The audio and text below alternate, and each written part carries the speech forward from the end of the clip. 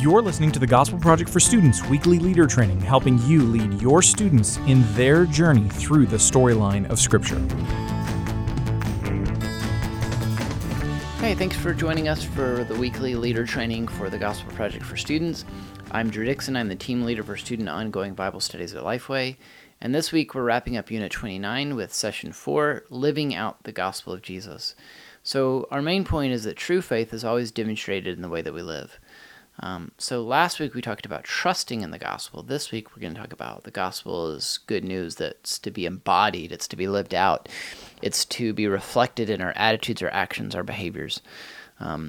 So while we're saved by grace through faith, that famous passage, right, Ephesians 2:8-9, for you're saved by grace through faith, not by works, so that no one may boast. But then Paul goes on to say, for we were created in Christ Jesus for good works, which God prepared beforehand that we should do, that we should walk in them.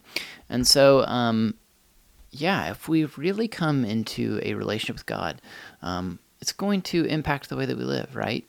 I remember I had a mentor who would share this story sometimes. He would say, like, imagine if I told you that I went out onto the interstate this week and I just stood right out in the middle of the interstate, and a semi-truck going 70 miles an hour just smacked right into me.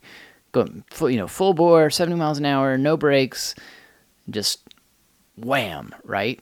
Imagine if I told you that I was fine. Nothing's different. Nothing's changed about my life since that moment. Like, I'm just like, yeah, that happened this morning.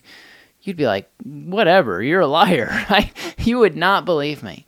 So imagine someone telling people that, oh yeah, I'm a Christian, but then that truth, the truth of Jesus, his death and resurrection, the God of the universe, right? You say you're claiming to have come into a relationship with the God of the universe, the God of the death, burial, and resurrection of Jesus, the God who conquered sin in the grave, and you're saying, oh yeah, nothing different, same old, right? There's nothing different about my life. Like, that doesn't happen, right? We shouldn't think that happens.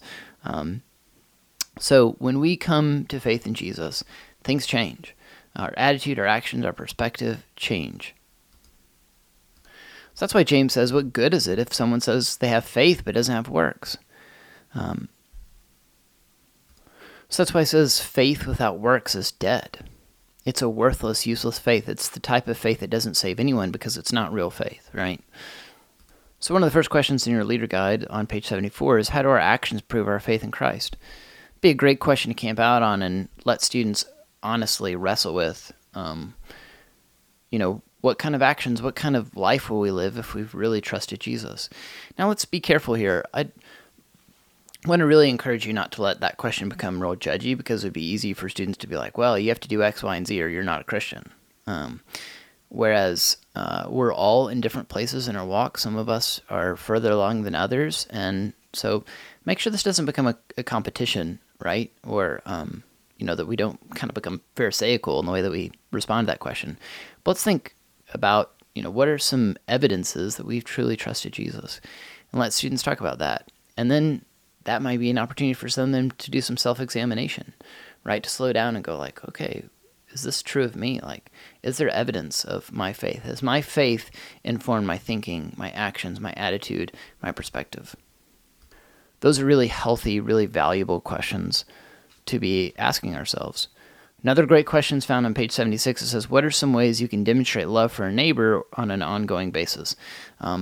James gives the example of how do we respond to the needs of our neighbors, because it's a great one to kind of gauge our hearts. When there's people around us in need, is our initial reaction to go like, oh, I hope somebody else helps that person, or I'm surely not the best person equipped to help that person, or maybe we just kind of ignore it and move on and hope they figure out the answer to their need on their own. Jesus sees us in need, right? And responds by offering us himself, by dying on the cross for our sins. That's a picture of the kind of attitude we want to strive for. So let's encourage one another to open our eyes to the needs of the people around us and ask God to help us be willing to help meet those needs and to love the people around us. So thankful that you've chosen to study the Gospel Project with us, and thank you for listening to this week's Leader Training for the Gospel Project for Students. For more resources to help you guide your group through this session, visit gospelproject.com.